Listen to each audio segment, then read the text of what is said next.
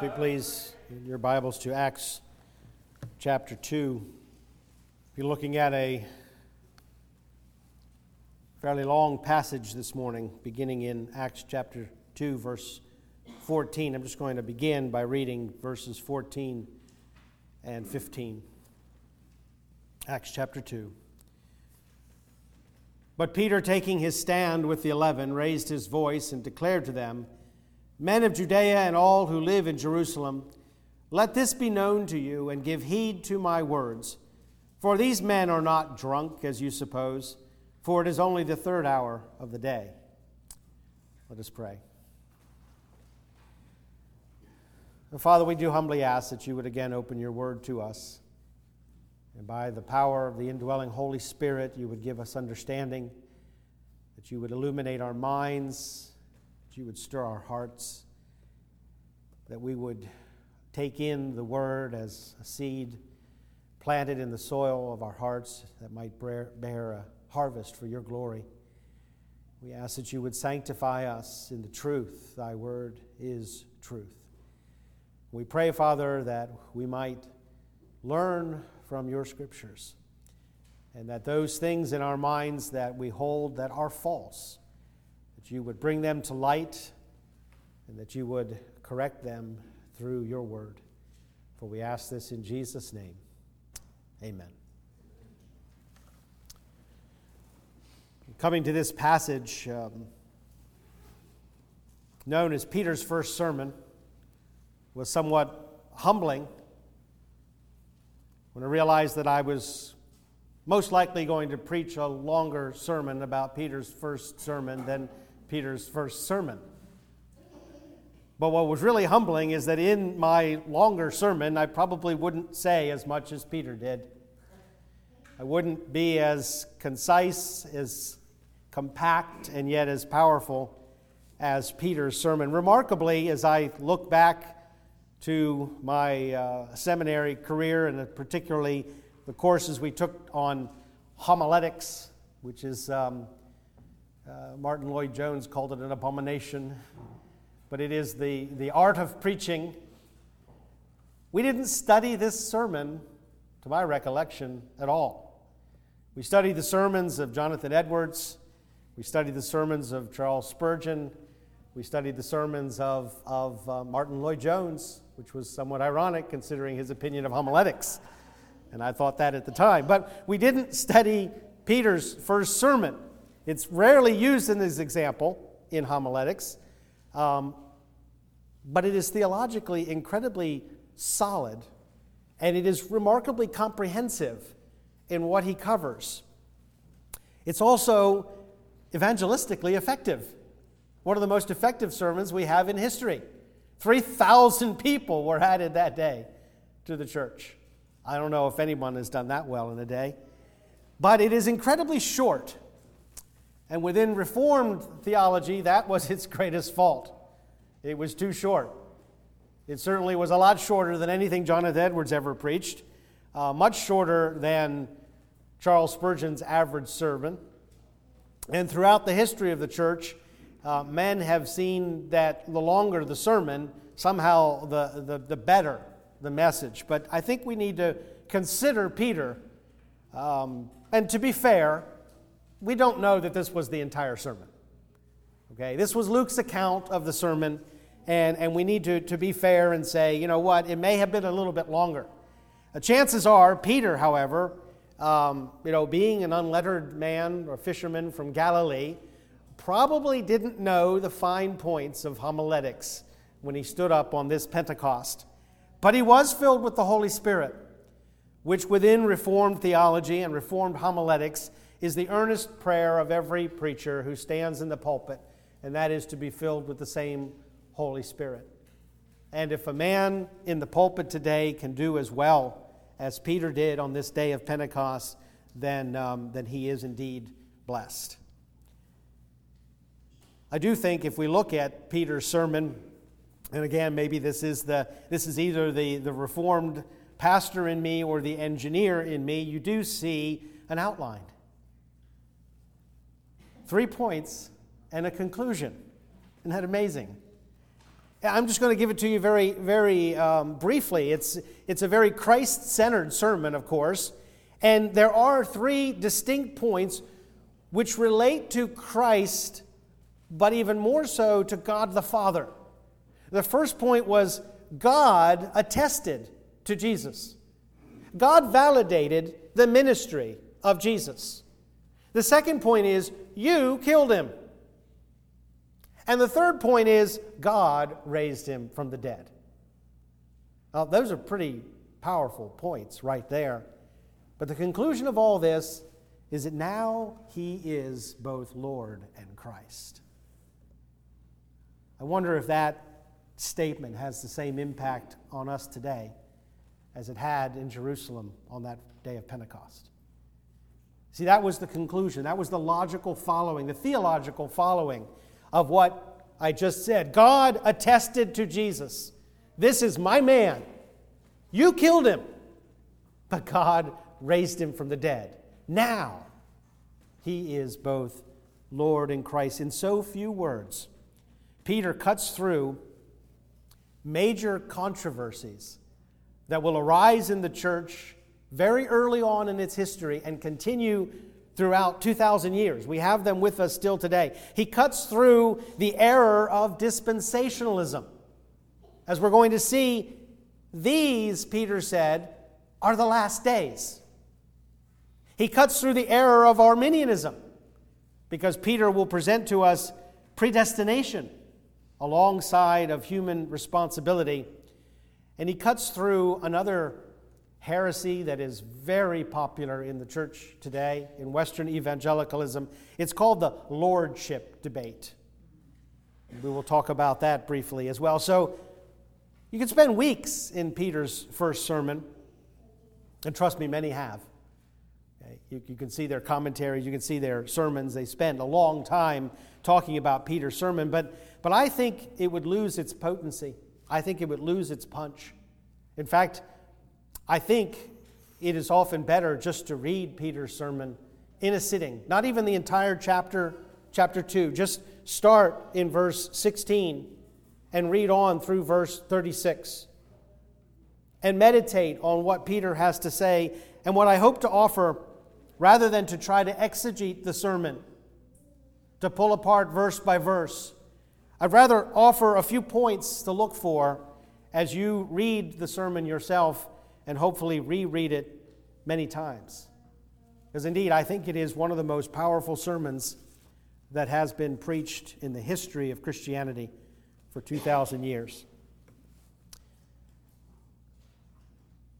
Peter says in verse 15, "These men are not drunk, as you suppose, for it is only the third hour of the day." I commented on that last week. It seemed like an interesting way of refuting the intoxication of the disciples to say that it's too early in the day to be drinking. But this was also a feast day, and I want to point out that they would not yet have broken their fast. Before the 9th hour, the 9 o'clock in the morning, the third hour of the day, the Jews would not yet have broken their fast on the feast day. And that is what he's really alluding to, that don't be ridiculous. This is the day of Pentecost. This is a feast day. We haven't even broken our fast yet. How could we be drunk? And he points out to them that this is not intoxication. This is inspiration. And he turns to the prophet Joel, and we read in verse 16, "But this is what was spoken of through the prophet Joel. And it shall be in the last days, God says, that I will pour forth my Spirit upon all mankind, and your sons and your daughters shall prophesy, and your young men shall see visions, and your old men shall dream dreams." He asserts a very eschatological message here on Pentecost, using a term that has led to a great deal of dissension and division within Christianity, and that is the last days. We've been taught for the last 100 or so years that the last days haven't come yet, and that we've been taught that we won't even be here during the last days because the church will be raptured. But Peter says these are the last days. It shall come about in the last days, God says, and Peter has just said, this is what was spoken of by God through the prophet Joel. One of the problems with Christian eschatology that I think keeps it from being biblical eschatology is that it has no connection with Jewish eschatology of the Old Testament. It's kind of starts on its own and goes forward from there. Now, this has been complicated by the notion that has been in the church all through its history that God is doing something completely different with the church than he was doing with Israel, and therefore we separate the two, so that even if Israel has an eschatology, well, that doesn't really pertain to us. And then the teaching comes along that tells us, yes, indeed, Israel did have an eschatology, but that's been put on hold. And it will only start up again sometime in the future in the 70th week of Daniel. Okay? So there are those within the Christian evangelistic or evangelical church that teach the Jews had an eschatology, but they teach it in a way that really takes away all its power because it is never fulfilled. It's really a forlorn hope is what they had, because in the end, it didn't come to pass. But the Old Testament does have a very powerful eschatology, and one of the central facets, in fact, I would go so far as to say the foundational characteristic of what the Jews looked for in the age to come was the outpouring of the Holy Spirit. Now, I want to give you some verses that are really just a cross-section of the law and the prophets, and these are only a few out of many that show us that the faithful Jew was looking for God to do something in his heart and in the heart of the nation. And that something involved the Spirit of God. Listen to Deuteronomy chapter 30, verse 6. Moreover, the Lord your God will circumcise your heart to love the Lord your God with all your heart and with all your soul, that you may live. Moses had already said in the earlier chapter that you do not have a heart to obey. And yet that's the fundamental aspect of the law, is it not? To love the Lord your God with all your heart, with all your soul, with all your mind, with all your strength. And God says, the day is coming when I will circumcise your heart so that you may love him with all your heart and all your soul. Isaiah chapter 11 begins, not really begins, but it was very early on, the solidifying of the concept of a promised one, a Messiah. In chapter 11 of Isaiah, we read, "Then a shoot will spring from the stem of Jesse, and the Spirit of the Lord will rest upon him." Now, I point that out because as we read the Messianic prophecies, the Spirit of God was what marked him out as Israel's Messiah. And we also read that later in the Gospels and here in the book of Acts. It is the Spirit of God that makes the difference. Ezekiel chapter 36, beginning in verse 26. This is the Gospel according to Ezekiel. "Moreover, I will give you a new heart and put a new spirit within you, and I will put my spirit within you and cause you to walk in my statutes, and you shall be careful to observe my ordinances." That is the same that God promised back in Deuteronomy 30. Over here, he calls it the circumcision of the heart. But here in Ezekiel, he says, I will take out your heart and give you a new one. And I will put my spirit, again, the Spirit of God. And then, of course, Joel chapter 2. "And it will come about after that time that I will pour out my Spirit on all mankind." They had an eschatology that looked forward to God finishing the deliverance, the exodus that he had begun, finishing the law that he had given, finishing the reconciliation that he had started between man and God, and all of this centered on the outpouring of God's Spirit.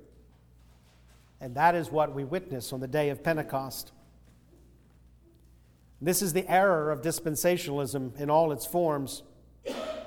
And that is the failure to prioritize the advent of the Spirit in the eschatology of the Old Testament. Essentially, dispensational eschatology is almost entirely political. And by political, I don't mean Republican and Democrat. I mean political in the sense of a civil society, a nation, a people that all have one particular king. It's political in the sense that the religious establishment is integrated with the political. It's political in the sense that it is absent of any reference to the outpouring of the Holy Spirit as the true eschatology of the Bible. But the apostles recognized this true sign of the end times. They recognized the age in which they now were living. And all through the New Testament, we will learn that they considered themselves to be in the last days. They also would realize, perhaps not in Acts chapter 2, but at least in Acts chapter 11, they would come to the realization that this same outpouring of the Holy Spirit was the manifestation and the evidence of God bringing the Gentiles into the kingdom. Just as Joel said, at that time, I will pour out my Spirit on all mankind, on all flesh. Paul writes in 1 Corinthians, speaking of the Old Testament history, he said, "Now these things were written for our instruction, upon whom the end of the ages has come." The age of the Spirit is not some eschatological plan B. The age of the Spirit is that to which the eschatology of the Old Testament pointed throughout its law and its prophets. We are in the last days, no matter how long they may turn out to be, because God has poured out His Spirit in fulfillment of His promise. But it's Jesus' relationship to the Spirit that I think is most central to Peter's message. Later we'll read that Jesus possessed the Spirit without measure. Jesus was validated in His ministry through signs and wonders that He Himself said were done by the Spirit of God. It was claimed by the scribes and the Pharisees that Jesus cast out demons by the prince of demons. And Jesus' response was that very enigmatic passage about the blasphemy against the Holy Spirit. But what He says is, "But if I cast out demons by the Spirit of God, then the kingdom of God has come upon you." John the Baptist, who didn't always recognize what was happening, bless his heart. Okay? Neither did the disciples. But John didn't quite figure out what it was supposed to look like. Nonetheless, he did know exactly what to look for when it came time to transfer the mantle of his ministry to the one for whom he was just the trailblazer. And he said, "I did not recognize him, but he who sent me to baptize in water said to me, 'He upon whom you see the Spirit descending and remaining, this is the one who will baptize in the Holy Spirit.'" You see, the Holy Spirit, again, is a central character in the eschatology, but also the messianic expectation of the nation Israel, of the people of God. The Holy Spirit being poured out on all flesh was the divine manifestation of the end times. But it wouldn't just come down like rain out of heaven.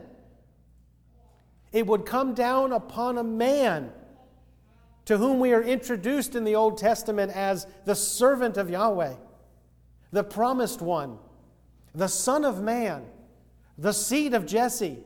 All of these different names, eventually the seed of woman, would be united to the Holy Spirit in an eschatological manner that brought about the end of the age. And so when Peter says in verse 22, "Men of Israel, listen to these words. Jesus the Nazarene, a man attested to you by God with miracles and wonders and signs which God performed through him in your midst, just as you yourselves know." We hear that with very Christian ears, thinking of the miracles that we read about in the Gospels. But listening to it with Jewish ears, they would hear Peter saying, Jesus of Nazareth is the Messiah. Jesus of Nazareth is the one God upon whom God has set his Spirit, just as it was prophesied in the Old Testament. But the Jews turned him over to the Romans, who killed him. In verse 23, this man delivered up by the predetermined plan and foreknowledge of God, you nailed to a cross by the hands of godless men and put him to death. Was this the free will choice of Israel? To reject her Messiah, to abandon and betray him to the godless pagans, and to see him crucified? Well, it most certainly was. Was this the eternal purpose and plan of God? That his Messiah, upon whom he had set his Spirit and for whom he had validated all the miracles, to die on a cross? Yes, it most certainly was. And verse 23 of chapter 2 is perhaps the most powerful passage in Scripture for the refutation of Arminianism, but also the proper establishment of what is known as Calvinism. Listen to it again. This man, delivered up by the predetermined plan and foreknowledge of God. Now, Peter could not really have been more specific in saying that the betrayal and death of the Messiah was at every step along the way the eternal purpose and plan of God. Well, that's Calvinism, right? That's the sovereignty of God. That he has wisely foreordained whatsoever comes to pass. But then Peter goes on, you nailed to a cross. You killed him. Well, that's Arminianism, right? Because we're taught that if God is sovereign in man's life, then how can man be responsible for what he does? That's not the basis of Arminianism? That if man does not have true free will to do whatever he would like to do, then he cannot be held responsible for what it is he does. It's not that the Arminian says the devil made me do it. The Arminian says of the Calvinist, God made me do it. I had no choice. It was predetermined. And those are the straw men and the caricatures. But on the other hand, there have been those within the Reformed tradition that have said that because God is sovereign, then it truly doesn't matter what man does. Teaching the sovereignty of God as if it were kismet, the Islamic doctrine of fate, an all-powerful force that molds men into its will, men having no will of their own. But here we have verse 23. God delivered him up according to his sovereign wisdom, his predetermined plan and foreknowledge. You killed him. Divine sovereignty, human responsibility. Peter addresses in this sermon three of the most dangerous thoughts that have ever entered into Christian theology, and this is the first one. One of the most dangerous thoughts ever to have entered into the Christian church is the thought that Jesus did not have to die. The thought that Israel might have and could have accepted Jesus as her Messiah, which would have set up the Davidic kingdom and the millennial reign 2,000 years ago. Jesus did not have to die. In support of that thought, I want to quote, very appropriately considering where we are in the Scriptures, from the dispensationalist teacher and author Dwight Pentecost. That's his name. That was his name. He passed away.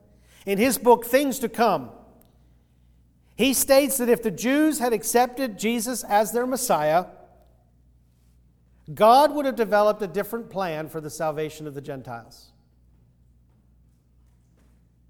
Isn't that a dangerous thought? That is a very dangerous thought. I mean, we do think about, and we do ask the question, sometimes we even ask it out loud, what might have happened had Adam not sinned? You know, we ask those kind of questions. Don't ever try to write down an answer, though, because that gets preserved after you for people like me to quote from the pulpit. Okay? If you have a theory, don't just say it, and then deny it. Don't write it down. This man, delivered up by the predetermined plan and foreknowledge of God, did not have to die. Jesus himself said, "For this reason I have been born, for this reason I have come into the world." His death, his crucifixion, Peter considered to be fully within the eternal redemptive plan of God. And yet, this by no means diminished the guilt of the Jews in his death.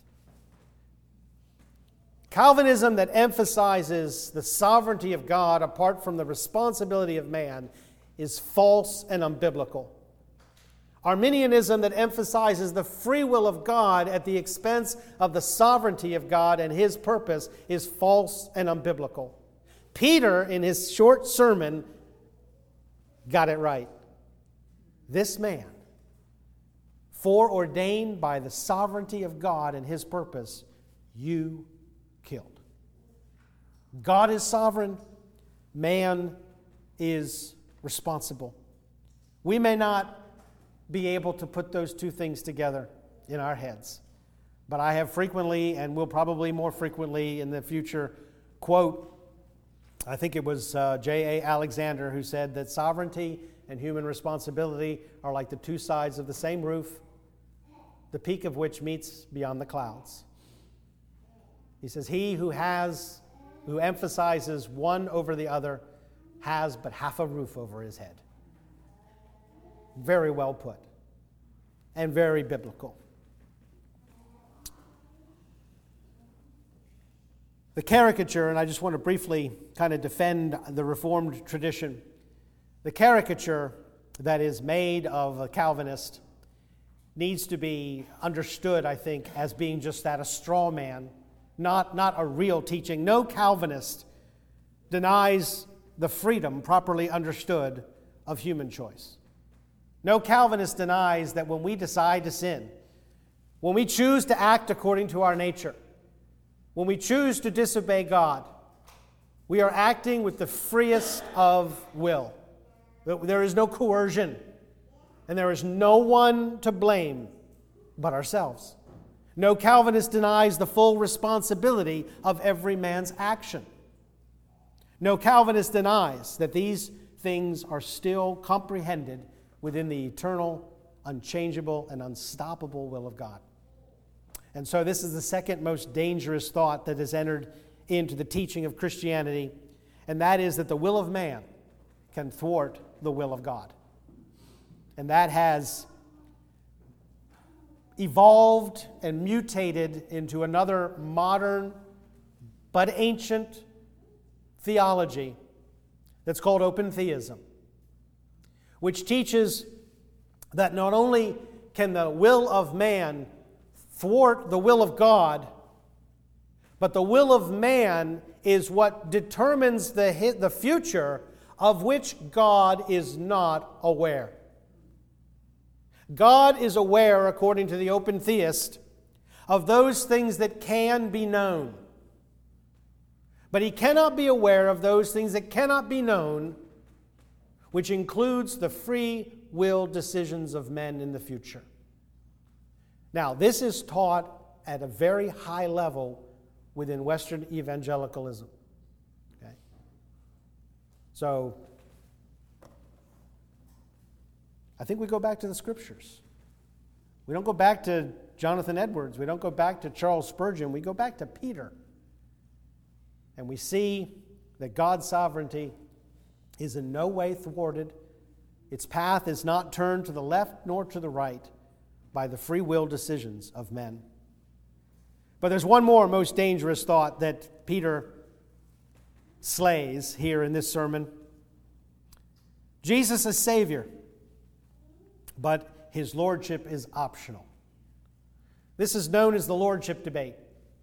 and it has been raging for about the last 30 years, since the teaching from Dallas Theological Seminary of Zane Hodges, who maintained that we can accept Jesus Christ as our Savior, but we need not obey Him or submit to Him as our Lord. Now, don't get me wrong, Zane Hodges was not a libertarian.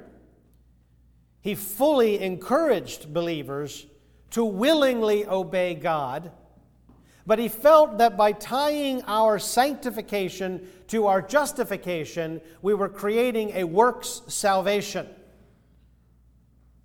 So now there's a movement within evangelicalism that's called free grace. Salvation is of free grace, but obedience is a work. It is by the grace of God that we believe in Jesus Christ, and that secures for us eternal life in heaven. But it is by our own will, and it does come out of an Arminian teaching, by the way. It is our own will that we choose to obey Jesus Christ, and that turns out into rewards when we're in heaven. So heaven by grace, rewards by work. Christ as Savior to all who believe. Christ as Lord to those who obey. What did Peter have to say that? Well, in verse 36, at the end of his sermon, he says, "Therefore, let all the house of Israel know for certain," it's almost as if the Holy Spirit knew that this modern heretical teaching was coming. Let all of Israel know for certain that God has made Him both Lord and Christ, this Jesus, whom you crucified. And the emphasis in the Greek actually is on the word Lord. It literally says, made Him Lord, or made Lord Him, the Him is afterward, made Lord Him and Christ. Everybody wants a Christ. Everybody wants a deliverer. Everybody wants someone to come get us out of this mess.